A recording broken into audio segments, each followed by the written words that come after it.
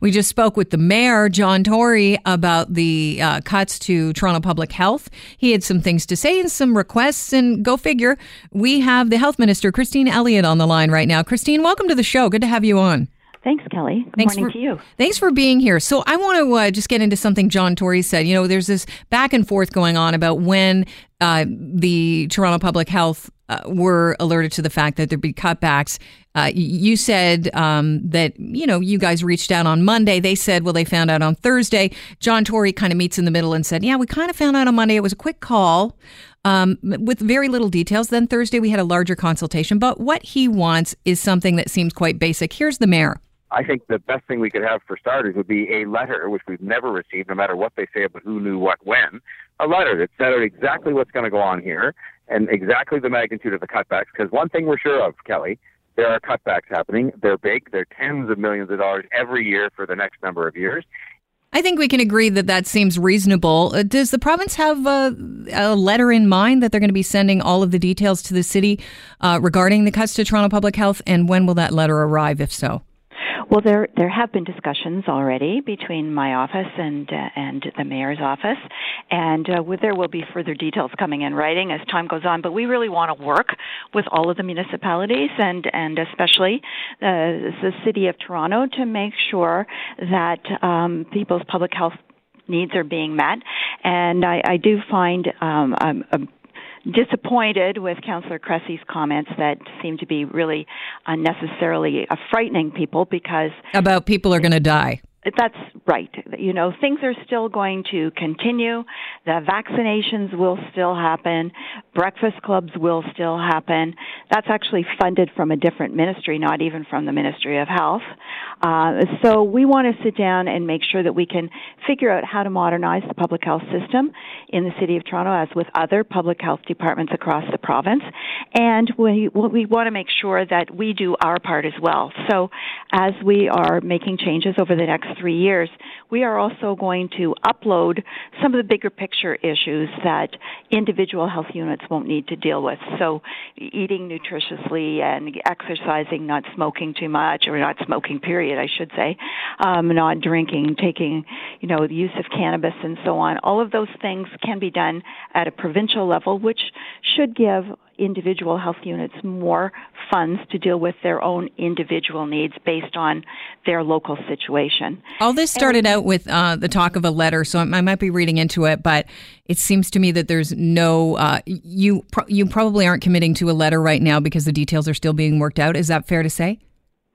The details are, we have already made the determination, and we are happy to provide them the details in writing, but I would say that there have been conversations over the last several days, in fact, over the last week. So we very much want to work with the City of Toronto to find a solution that's going to work for the people of the city and make sure that their public health needs will continue to be met. I want to let you off the hot seat now, because the real reason I reached out to you was I love to travel. And Chris came in and said, oh, you got to see this.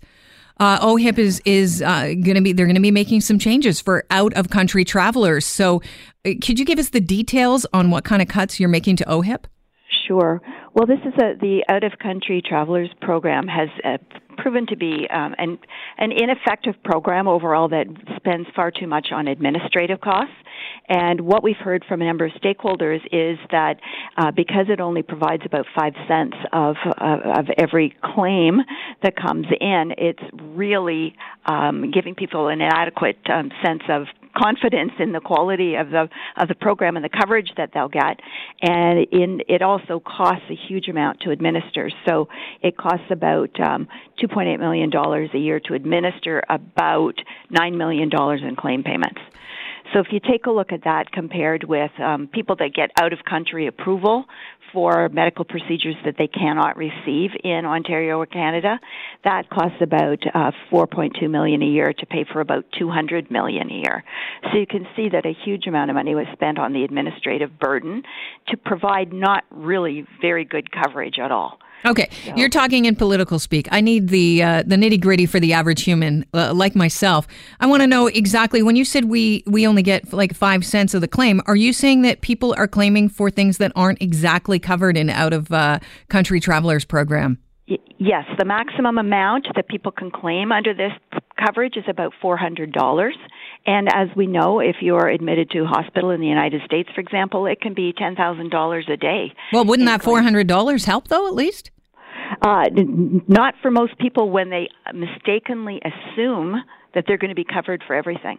And okay, but $400 is $400 at the end of the day. I don't know how much you make, Christine, and I'm obviously tongue-in-cheek there, but $400. Like if I found out I was in an American hospital, you want to get home as quickly as possible, but that $400 is still going to be helpful.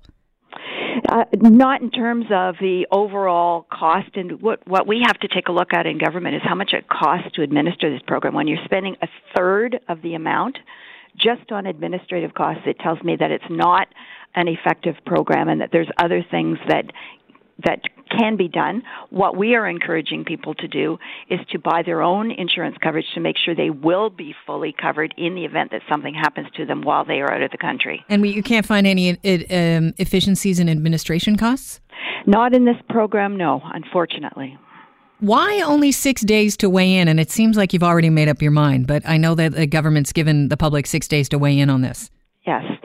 Well, we, of course, wait to hear from people, but what we've heard so far from stakeholders and people that we've consulted with is that they are concerned that people are given a false sense of security about what coverage they will receive. And I don't think that's fair. I think we need to be upfront with people, and we need to encourage them to buy that coverage to make sure they are fully covered in the event that something does happen to them. And unfortunately. So instead of giving us a false sense of security, just give us no security. Well, I think it's important to be truthful with people about these programs, and if it's only going to cover $400 out of a $10,000 or $20,000 claim, I think we need to say that. When will this change take effect?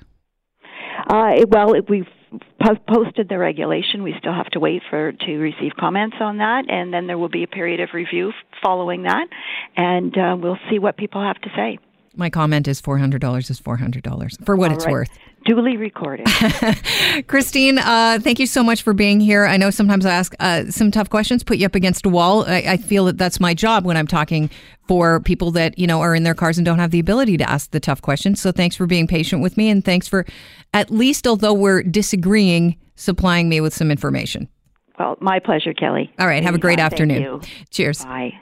Do you think she means any time? Do you think she'll be coming back? Is that a bit tough there? Hey, listen, I think $400 is $400. So if it's $10,000, at least I get $400 back. To me, that's a good thing. So because we're in this false sense of security that we're covered wherever we go, that it's better not to cover us at all. I don't understand that rationale. It would have been, I guess it would be interesting to see the books to see how they weren't able to find the efficiencies rather than closing it down entirely, maybe funneling it into another section of the bureaucracy or something and letting some people go, letting some of the paperwork slide or disappear.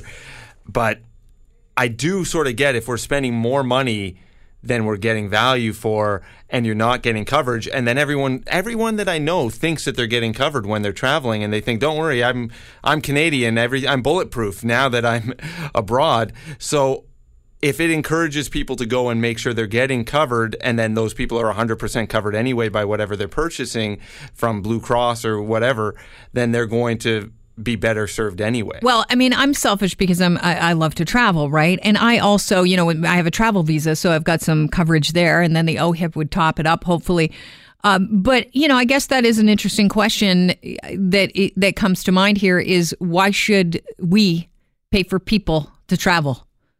Should that be something that, the province pays for, that you're covered in that situation? It is a bit of a luxury. So we're going to talk about that a little bit later on and get your thoughts on that now that the details. Although I'm still sketch on the details. Is it me or the Doug Ford government, and maybe it's just every government that comes into power, doesn't really want to release the full-on details? Like we have to get investigative reporters to dive deep on this, which doesn't inspire a lot of confidence when you're talking about, trying to get to the heart of where they're coming from as far as the cuts go. I want to know numbers.